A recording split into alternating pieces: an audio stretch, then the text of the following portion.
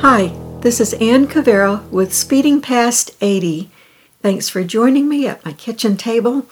This is our last episode for August. It's called Yellow Buses. This is the time of year I find myself driving behind yellow school buses. At each of several stops, children of different ages and sizes climb on board. Some are urged on by their mothers waving from the front door. Others slam doors behind them and walk slowly, dragging their feet to the bus stop. A lot of them look as if they would rather be back in their beds. A few jump up and down, and this morning I see one flapping his arms like a bird. He looks eager to be swallowed up in the world of school. I am struck by how little these buses have changed since I rode one in the early 1950s. In those days, I waited at the end of a country lane outside of Charleston, South Carolina. The talk at the bus stop in those days was all about a war in some place called Korea. On frosty mornings, I listened as the older boys talked about which of their cousins had been called up and who might be the next in line to go. One spring afternoon, on the way home, in the middle of a backcountry gravel road, the driver of our bus slammed on the brakes. She threw the gears into reverse and backed up a few feet.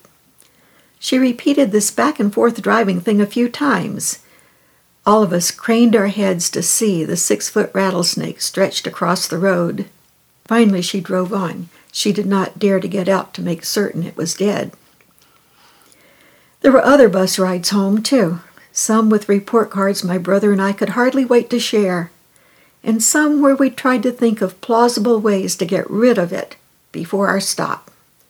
Maybe that card could just get lost between the seats and fall down among the empty lunch sacks and gum wrappers.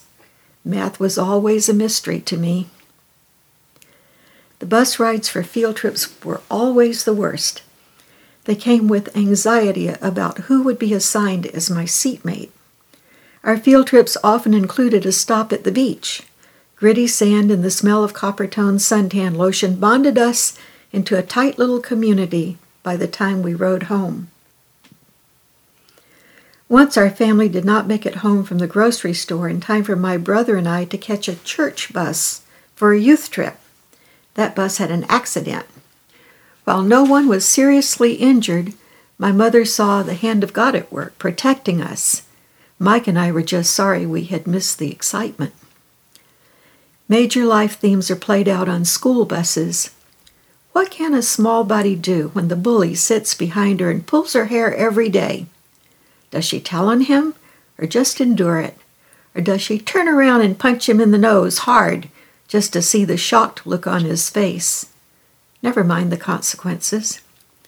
Do we sit beside the girl no one likes or just let her suffer alone, her face pressed to the window, pretending she doesn't care? Tragedies are carried out on school buses, but so are triumphs. Buses take us from wherever we call home to other lives in unfamiliar places. The trip in between gives us space to make crucial decisions about who we are and who we want to become before we reach our destination. This is Ann Cavera with Speeding Past 80. Thanks for listening. See you here next week.